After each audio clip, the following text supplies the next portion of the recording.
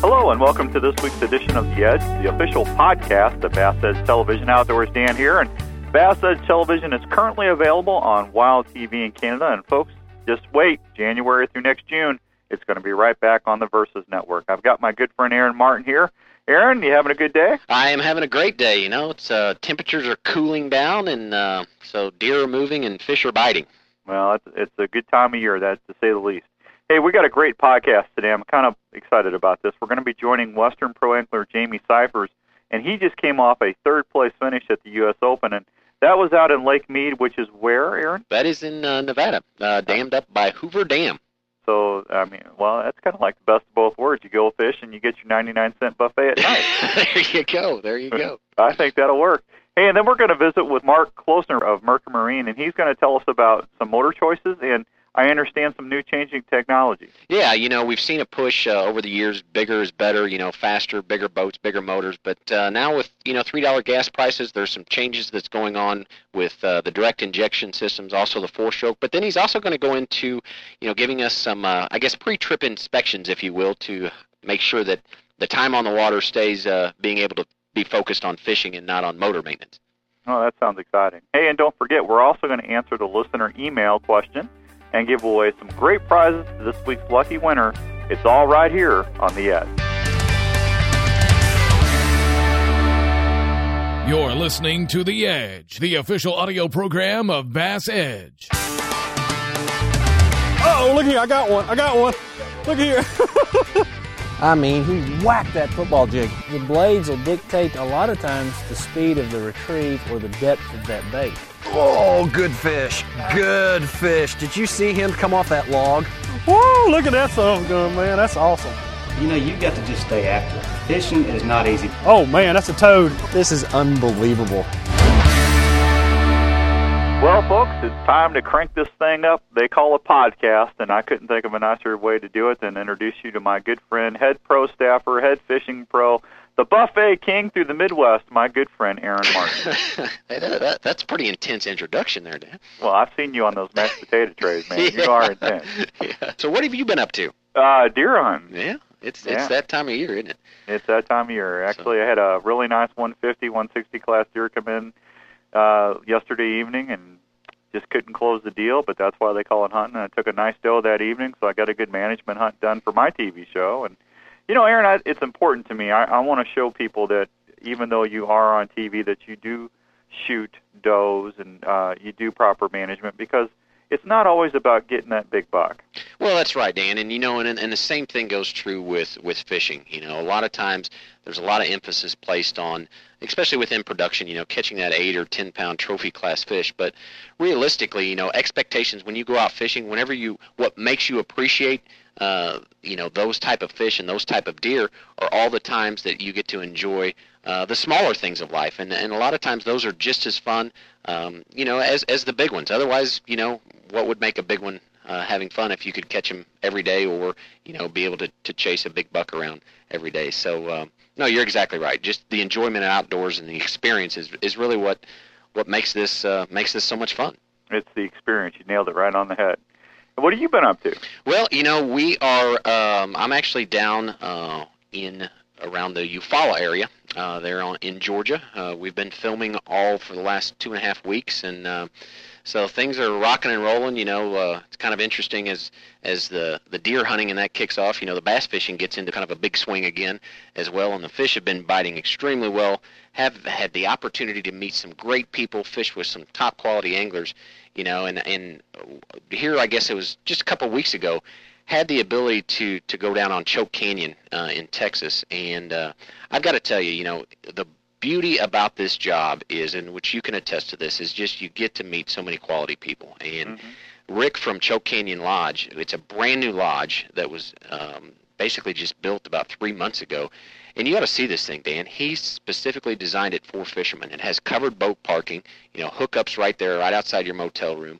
It's a phenomenal place. And then also Carol Atkinson and Charles Whitehead, which are guides down there. They came by, and of an evening we'd sit there under the pavilion and cook up some fajitas and talk fishing with them. So I just want to throw a shout out to them and thanks for all their hospitality. Well, you know what? I think that's important, and you're right. That is the best thing about being an outdoors-related broadcasting is you get to meet a wide variety of different people, but 99.9% of them are just great people. No question. Hey, what was your favorite room at the Choke Canyon Lodge, the 12 gauge or the 20? You threw me a loop on that one. That's good. I got to hand it to you. It's not too often that you can stump me, but you did get me on that one. So, no, it's a great place. And speaking of, it's funny that you say that because, deer hunting and dove hunting is just huge down there. I mean, in Texas, absolutely. Oh my gosh! I mean, there were several outfitters that had groups coming in for dove hunting, and man, it was really neat. And talking about, man, they can cook now. I can tell you that. Oh, I bet you. That's another show. But you know what? Speaking of cooking, why don't we talk about Mike Webb? Yeah, I mean, how about that? He has had just a fantastic year. He qualified, for the Heartland Trails Championship, one of Bass Edge's very own pro staffers, and then went on to the championship and finished second. So congratulations goes out to him.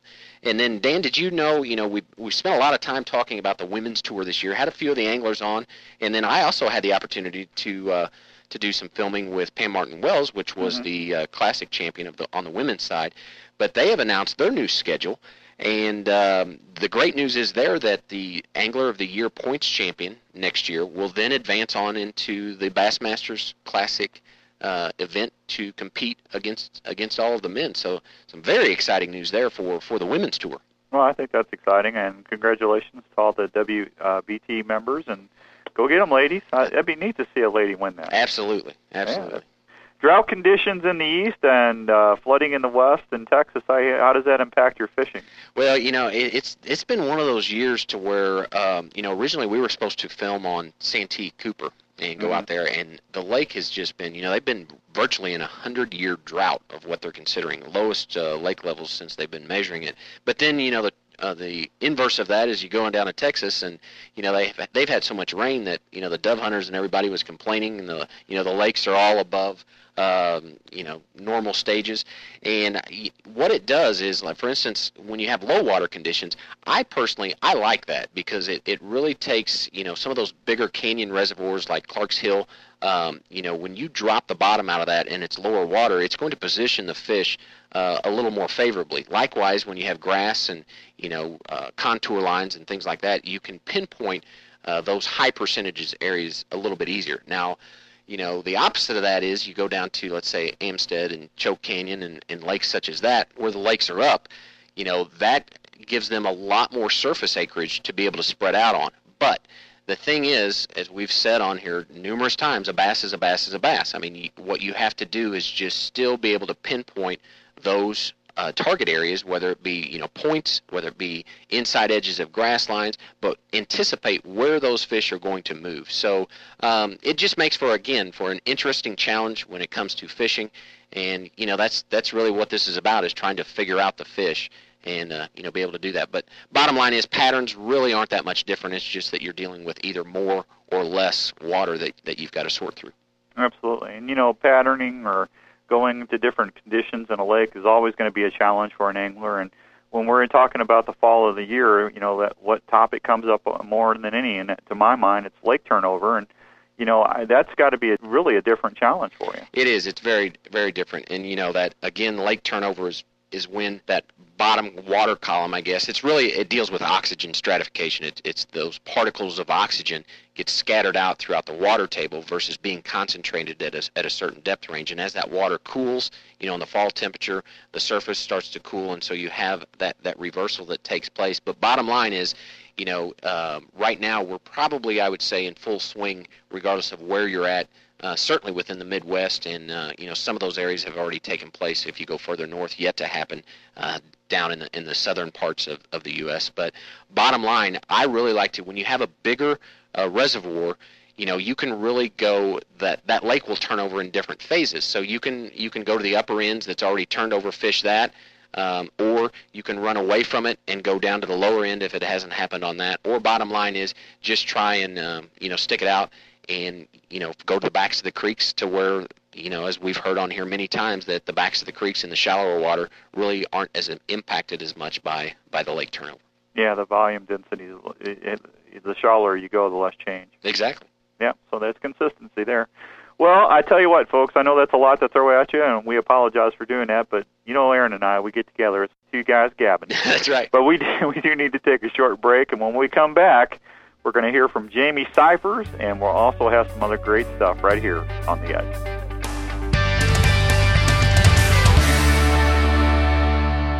When I'm fishing in a tournament, time is critical. I need fast, easy access to my lures.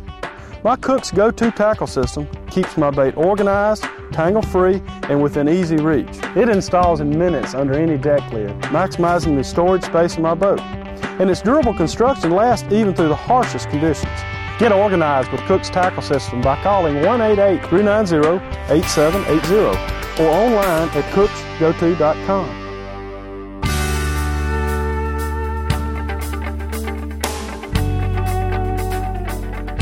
We are back on The Edge, and joining us this week representing the West Coast is pro fisherman Jamie Cyphers of Legend Boats. Jamie, hey, thanks so much for taking time out of your busy schedule to be with us. Oh, absolutely. It's my pleasure, Aaron. You know, Jamie, you're just recently off of what is considered to be one of the toughest events in the United States, and that is the One Bass, the U.S. Open of Bass Fishing, which just recently celebrated the 25th anniversary. But, you know, that's a pretty grueling event. You know, it really is. It's considered out west to be one of the most prestigious events in the country. It's probably the granddaddy of all events we have here in the western United States. It's an event that has catapulted some huge careers for guys like Gary Yamamoto and John Murray and the Aaron Martins of the sport, Skeet Reese. And it's a 3-day event with soaring temperatures at 120 degrees. It's a tough fishery. It's weather patterns can launch it into 6 to 8 foot rollers. So it sometimes becomes a survival thing out there, but it's definitely a great event to be a part of, and I'm real proud to have done well this year. Yeah, and you did well. You had an opportunity to actually win it. Ended up coming away with a third place, which is just tremendously exceptional as far as being able to do that. But you're right. You hit the nail on the head as far as talking about survival. And when you think of bass fishing, you don't look at it necessarily from the standpoint of all the other conditions that play into that. Certainly conditions out in the West are a little bit different and present some unique challenges of their own. But whenever you throw those the high rollers as far as the waves, the temperature, plus just the stiffness of the competition, that can wear on you mentally. It did, and the last day on stage, I think I was quoted on Bass Fan as saying, I'm glad that I love this event. It's an event that I grew up running around the docks getting Jimmy Houston and Roland Martin's autographs and watching Ricky Clunn win the title twice, and so it has such a soft place in my heart to be a part of it. But at the end of the competition, I just said, this is so much fun, but man, I'm glad you only do it once a year in the summer. Yeah. Well, and again, congratulations there.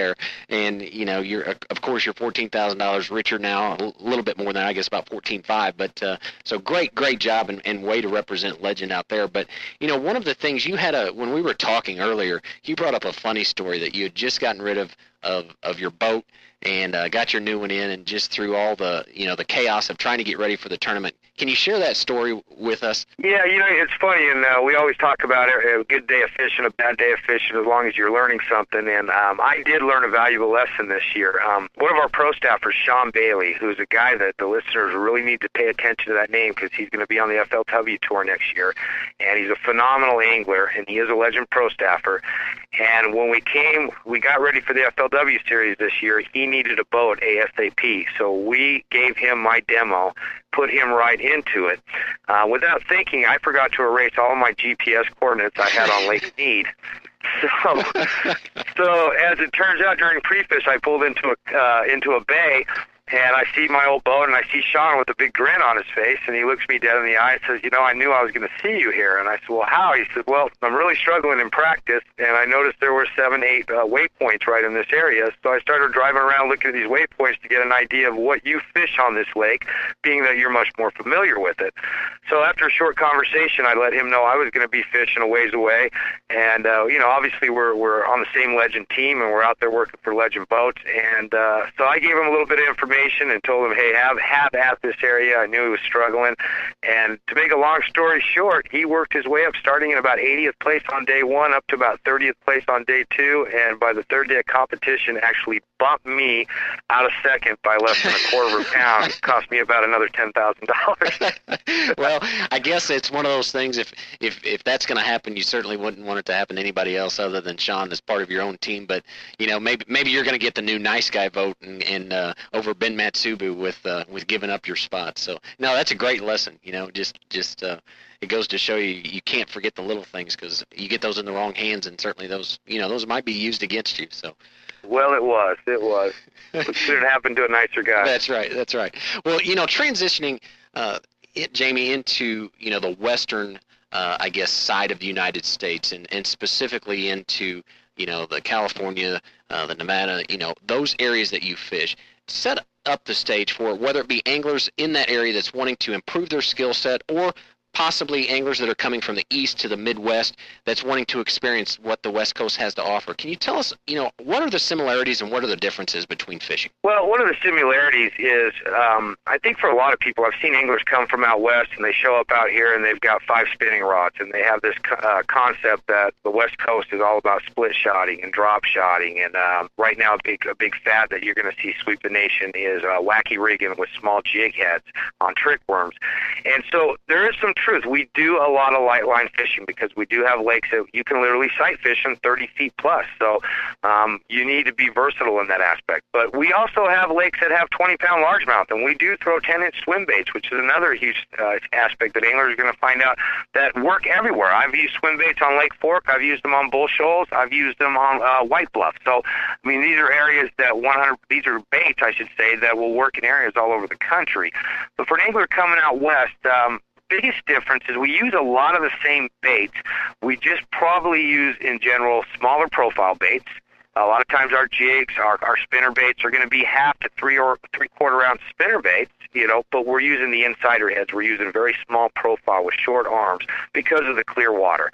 And also with the clear water, a lot of times we work those baits a lot faster. So the fish, they don't get such a great view of it because, in the east with the murky water, you can really slow down and roll a spinner bait and ledge busters and all that. But out west, if you slow it up too much, those fish get too much of a look at it and they won't commit to the bait. So you find that a lot of times with the reaction, you work a lot faster.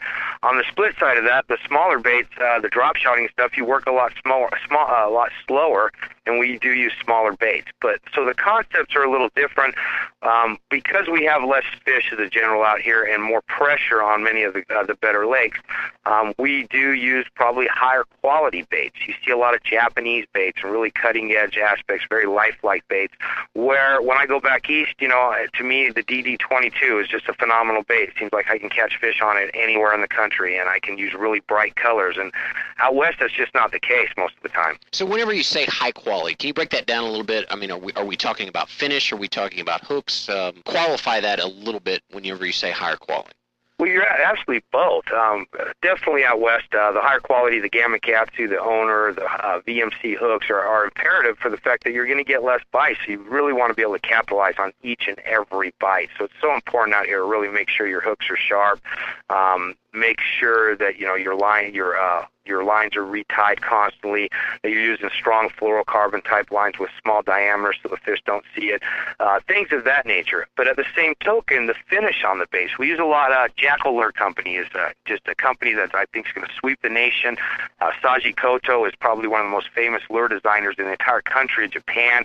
He's the former vice president of another great company called Lucky Craft, which I think most of the United States now exposed to the high quality finishes, the tungsten weights and the counterbalance and suspending aspects of Lucky Craft baits. And so we definitely use baits that are more lifelike, better finished, more realistic, and of course you pay more for those baits. But, when you're in a competition or you're just out with your family and in some of these lakes, every bite counts. It's really worth it. Sure. And, one of the other things that I feel that the West has to offer, you brought up about the versatility as an angler.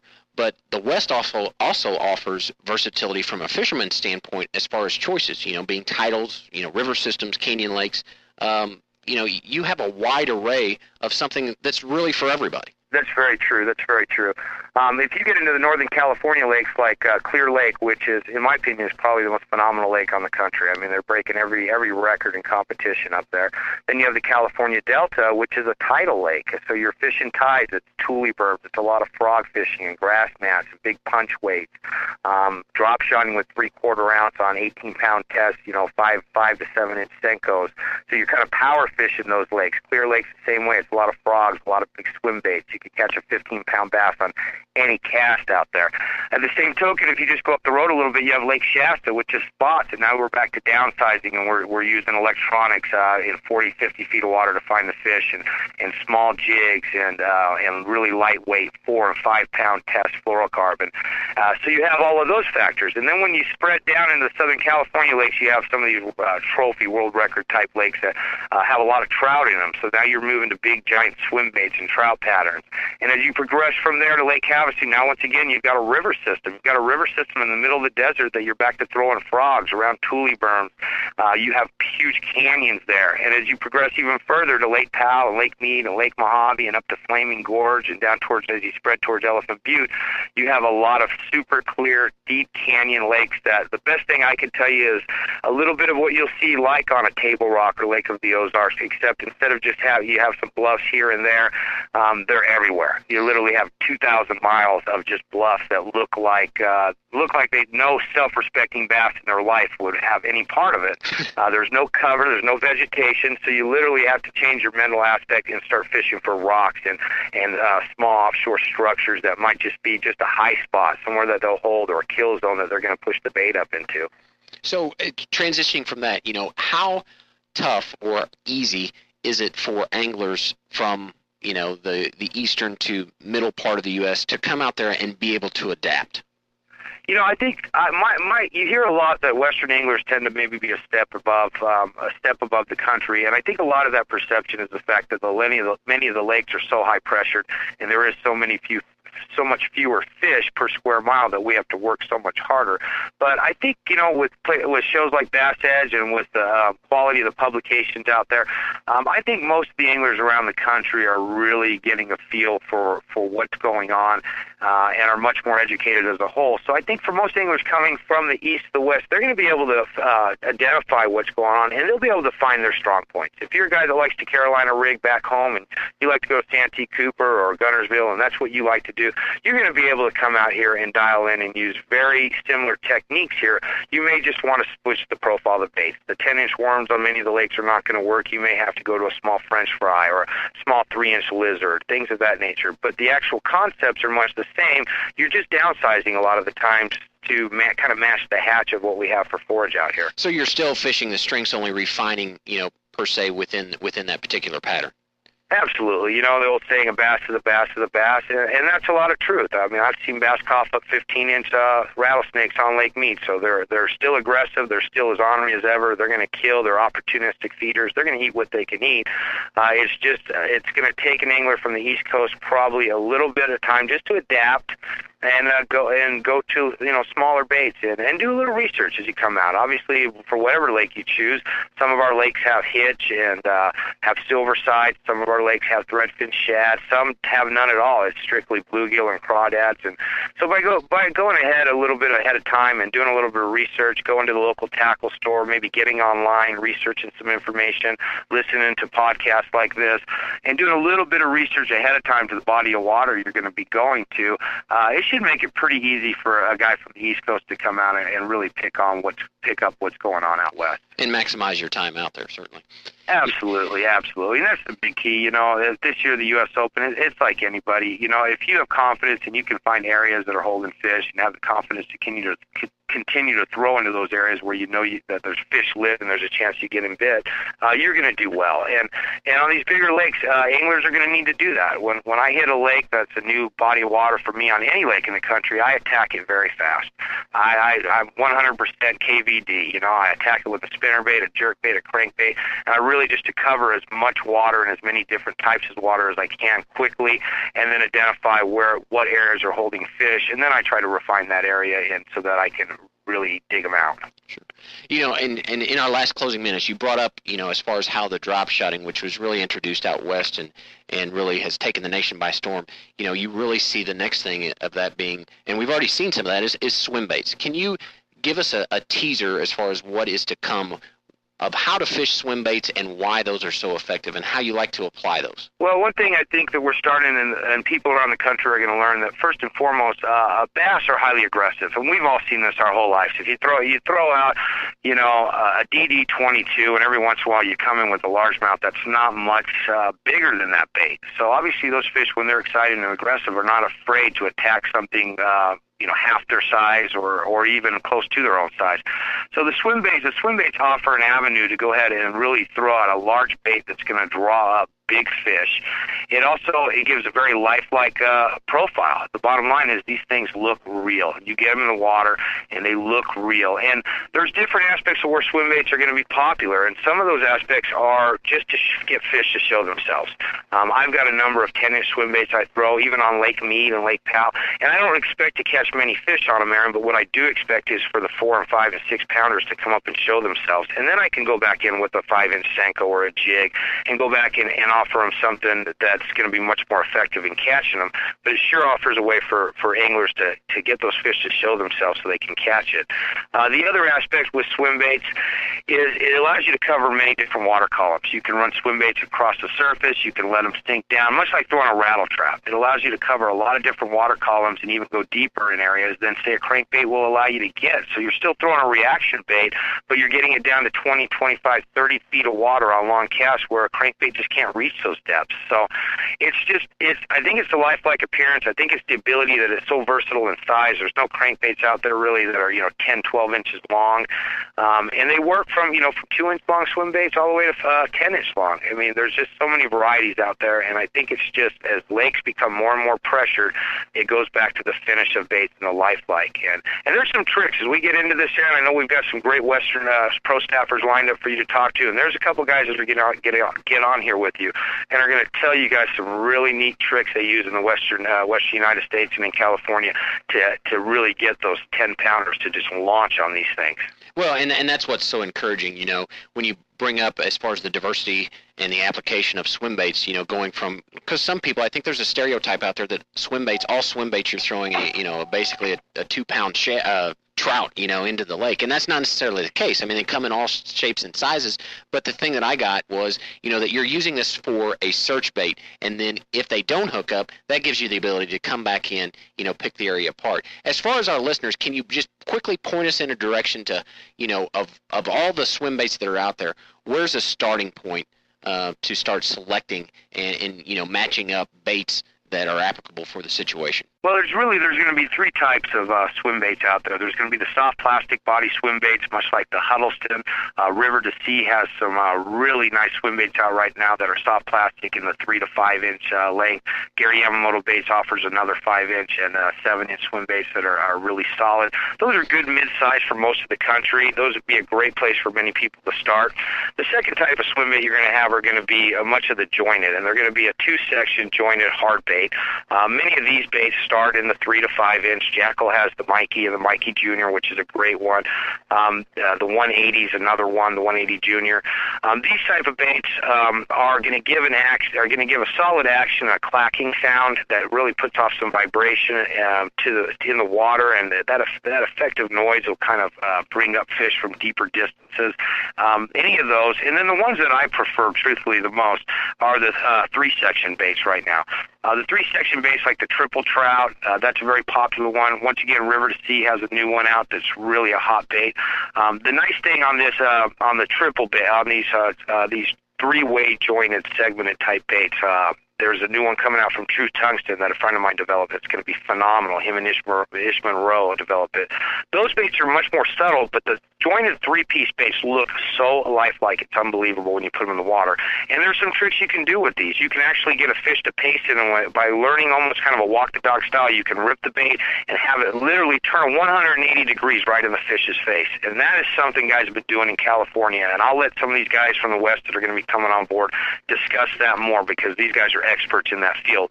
But I tell you what, when you get a 5, 7, 12-pound fish pacing a bait coming up, and you learn this little technique of ripping a three-segment bait and having it flip around and stare the fish in the eye, oh my gosh, it's unbelievable. That's just too much for a bass to take. Well, you've certainly increased my blood pressure, and one of the unfortunate things is, Jamie, that we are out of time, but I can't thank you enough. You have certainly set the stage of what is to come, and really look forward to bringing the Western influence to the Bass Edge experience, because as you well know, there's so many different ways to catch bass, and certainly you guys out there have done just a fantastic job. But once again, thanks so much for being part of the Edge, and congratulations on the U.S. Open third place finish, and certainly wish you the best of luck as you pursue these upcoming tournaments. Well, Aaron, I sure appreciate being here. I look forward to watching you guys on TV Saturday morning.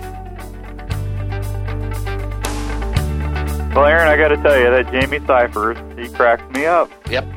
He is just not only a great fisherman, but just a great person. And one of the things that, it's kind of a lesson, but yet I laugh about it even when I talk about it. And when he told me that story about him, getting rid of his boat, and thankfully he sold it to a buddy of his, but forgetting to delete his waypoints on there. And then, of course, at the U.S. Open, they show up in the same vicinity. I mean, that's that's pretty strong, Well, that's kind of like giving your buddy your, the key to your house, isn't it? Yeah. I mean, that's, again, I don't want to deliberate on that too much, but thankfully it was Sean, and, that information will not get abused. But as he said, he would much rather it have happened to Sean than anybody else, certainly. But, I really got a lot out of his interview, because the West is kind of its own category, but yet I thought he did a great job of clarifying that, you can go out to the West and really still apply the same techniques that you would in the other geographic areas of the United States, only just making some minor modifications, with bait size and finesse and things like that. Well, and you live on a clear water lake, so you know how important presentation is and the way that bait looks. Yeah, no question. And I mean, that's a great point, is that fortunately I have kind of the best of both worlds here, to where we've got all three species. You have offshore structure, you have the river systems and things like that. But, I thought his point as far as the need for higher quality baits, because what comes out of the West, is normally 7 to 8 years in advance of what hits the Midwest or the South or the East. And, I never could understand why that they're wanting to spend all this money on these high-end baits. But, when he brought out the point that, A, there's less fish per acre, there's a lot more pressure, and the water is a heck of a lot more clear, then all of a sudden, something just clicked there. And it's like, oh, yeah, that makes total sense. So the beauty of it is, the West is extremely diverse. You have the tidal systems and the rivers and the canyon lakes. But bottom line, we are going to have the opportunity to hear. We have some Western anglers, some of the top Western anglers like Jamie, that will be coming on here to, really bring us full circle in the totality of our fishing arsenal of what to expect, or how to improve your skill set if you're already out there. No, absolutely. Well, anytime you're dealing with the East Coast or the West Coast, it's totally different than the Midwest. Yeah. I've been out in both, and I think the East Coast, in my humble opinion, is the worst. But as far as the different conditions that you have to face. Sure. It's just kind of crazy. Yep. Well, I tell you what, thanks to Jamie, that was awesome. We need to take another break, folks. When we come back, we're getting into my favorite part of the show, the product giveaway. We'll be right back right here on the Edge. Give any type of boat the edge with MegaWare Keel Guard. It's simple to install, and we can now beach our boat anywhere. If you own a boat, you need one of these. MegaWare Keel Guard protects the keel of your boat from sand abrasion, from underwater obstructions, even concrete boat ramps. Kits start at under $140. And best yet, it's guaranteed to keep on protecting for life. Thanks, MegaWare Keel Guard. Thanks, MegaWare Keel Guard.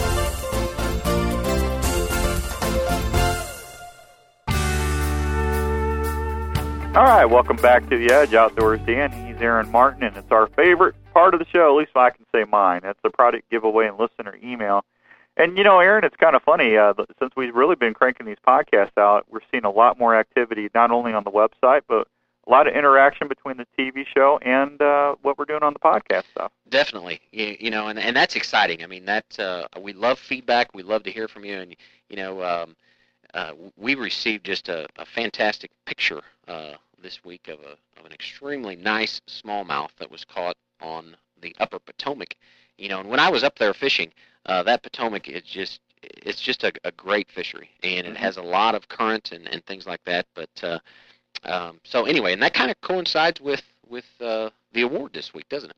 I don't know how these people get so lucky, because I'm still waiting for my Aaron Martin bobblehead and coffee mug. But yeah, I want to say congratulations to Daniel from California for sending in that great picture. You're going to get the hottest tackle management system on the market, and that is the Cook's Go-To tackle system, and I know you use them. Oh, definitely. I mean, you're talking about something that helps me keep my spinnerbaits and jigs, and then also soft plastics. Plus, it helps save space. They go right under the lid, and keeps me from having I'm kind of an organization freak, so. Kind of. All right, getting to another organization, let's just go to our question. And this comes in from a Mr. Carpenter, also in California. What's with the avocado crowd, huh? Yeah, that's all good. It is good. And he wants to know what, Mr. Martin? He wants to know the most effective presentation of swim baits. He's heard that very effective technique is to simply basically move the boat upwind and then you drag the bait as you drift. And he really wants to know if that is, in our opinion, the most effective. So what I did, personal experience, because I'm really just starting to get into the whole swim bait of what I would consider starting to be able to be proficient at that. But I also pulled some of our other anglers, pro staff, and one of the things about swim baits is they are extremely versatile. And although they've been popular for quite some time, they're again out on the West Coast, they're really just starting to catch on across the country. And I think that is going to be one bait that you will see really sweep the nation as far as results just nationwide. But for throwing that 3 to 6 inch soft bait, such as one of the ones that I use is the Bass Tricks, but I like two different approaches. First, is rigging the bait with that 6 or 7/0 hook, which is a big hook, because the swim bait, again, that's a thick piece of plastic. You want to make sure that you have that hook penetration in a wide gap format. But those hooks you can buy with belly weights, say a 1/4 ounce or an 1/8 ounce, something like that, to where that'll allow that to sink. And for this type of presentation, I really like throwing the swim baits that actually have the eyes on them, because the hook is just going to be by itself, so it has no jig head in front of it. But once I've located, that area where there are some bait fish and some bass staging, I'll make long cast and allow the bait, to sink down just below really where the bait fish are staging. And the reason being is because normally, not always, but normally the bigger fish are waiting below the active bait fish, as well as those active schooling fish, and so therefore, I want to try and catch one of those big ones. But the second choice is then pairing a non-eyed soft plastic bait and actually putting that on a Blade Runner head. And what that actually is it's a 1/4 to a 3/8 ounce piece of lead that is either painted gold or silver, but it's formed to make it look like a fish head. And then it also has a small willow leaf blade that kind of looks like a spinnerbait blade, but it's very, very tiny, probably a number 2, and then make casts with that just like you would with a crankbait or a spinnerbait. But regardless of the preferred method, swim baits, they can be fished in numerous ways. You can do the drifting like he was talking about, or just do the fan cast and really dissect the area more thoroughly. And it's a great way to locate fish. If you start getting some bites but don't necessarily hook up, a lot of times those bigger fish will show themselves. And, fishing clear water reservoirs to where you can see those fish come up and hit that, if they miss it, that's a great way to then go back and, dissect that area more thoroughly, let's say with a jig or, a soft plastic or something like that. But one last item just to remember, that when actively, reeling that swim bait, is often bass will come up and bump it 2 or 3 times before they actually take the bait. So as you're reeling that and making slow, deliberate, consistent retrieves, and you feel that first bump or two, and it'll come up and it'll just be kind of like a bump. And then you just continue reeling. And what happens is, if you'll just wait and continue retrieving that bait normal, all of a sudden it's going to be like those suspended hard jerk baits that you do. When you twitch it and then you let it set, all of a sudden that fish will just come up and just take it, and you can just feel your line and your rod and reel just starting to load up, and then that's when you can pull back, and that's going to probably put a fish in the boat. So hopefully that helps him out. Well, I think it will. And you're right. It's amazing how fish can get soft-mouthed on stuff. And, boy, it just drives you nuts, though, waiting for that final load, don't it? Oh, you're talking about something that is hard to do, when you can feel, and a lot of times you can see, those fish that are coming up and doing that. And, it's like when you're fishing that topwater frog, you've got to give just that slight hesitation, because if you jerk it too soon, you're going to jerk it out of its mouth. Yeah, it's gone. Well, hey, Mr. Carpenter, great question. Aaron, you did a great job. And, folks, you can have all that service done right here on the Edge by Mr. Martin as well. Don't forget to send a question or a comment, and you will be in the weekly drawing. Simply send an email to podcast@bassedge.com with your name and address in the body of the email. We need to take our final break, and when we get back, we're going to join Mark Klosner from Mercury Marine to talk about motor maintenance as well as the changing technology we told you about in the opening in these wonderful thing called outboard motors. You've got the truck. You've got the toys. Now it's time to get the hitch that gives you more time to play with both. It's the Tow and Stow Receiver Hitch by B&W. You want options? Select the ball size, adjust the height to level the trailer, or stow it out of the way in just seconds. It's 10,000 towing pounds worth of durability, convenience, and the latest technology that has made B&W famous. The Tow and Stow Receiver Hitch by B&W. Call 1-866-BEST-HITCH. Welcome back to The Edge, the official podcast of Bass Edge. All right, we are back on The Edge, and in the second segment, we are joined with Mark Klosner from Mercury. Mark, thanks so much for being part of The Edge today. Hey, it's great to be on The Edge. I appreciate it. You know, Mark, one of those important elements, especially when running a boat and kind of pursuing our passion of bass fishing, that is an extremely important component, and that is the drive motor. That's the outboard. And I think too often that is taken for granted and possibly, maybe blamed for some of our, I guess, letdowns, if you will, of when we don't get to fish as much and having those breakdowns. So I wanted to have you on here and really help us understand, not only the upcoming technology that's out there, kind of where the market is heading, but also just some tips and techniques on how we can make sure that our time on the water is maximized to where we get to keep our lines wet as much as possible. Well, those are really complex questions, so I'll do my best to answer them. So, in terms of which way the marketplace is heading, I think that we can all agree, based on what we see on the weekends, whether they be in tournaments or just out weekend fishing, that the movement to what you would call the low emissions or higher efficiency engines has definitely taken hold in the United States. That would include engines like in the DI or DFI category, like the Optimax or direct fuel injected engines, if you will. The Optimax or, the other competitors that are out there that we have, the Yamahas and the E-Techs. And really, what the DI engines afford people are the best of both worlds. The power curve of the old two-strokes that we all know and love, and the EFIs and carbureted engines that we used to drive, and the low emissions and high fuel efficiencies of four-stroke type technologies. And for that reason, it's really why direct fuel injected engines as a technology are the number one technology in terms of bass these days, in bass fishing, because they still have that power to weight ratio, but they have all those great efficiencies in terms of fuel economy. And we know gas prices are not going back down.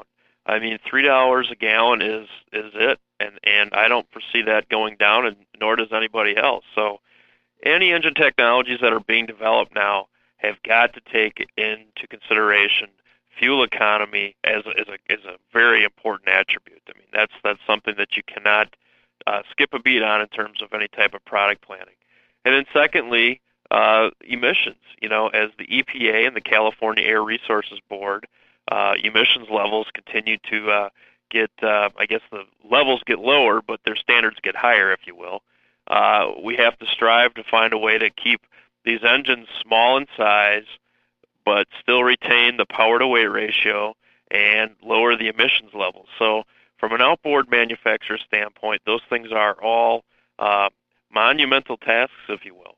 But I can tell you this, that you look at the rest of the boating world, and it's true, four-strokes are a very dominant technology when it comes to fishing outside of the bass arena, with aluminum freshwater fishing and walleye fishing and all those things, and then in the saltwater arena as well, and offshore boats, four-stroke is really the engine technology of choice.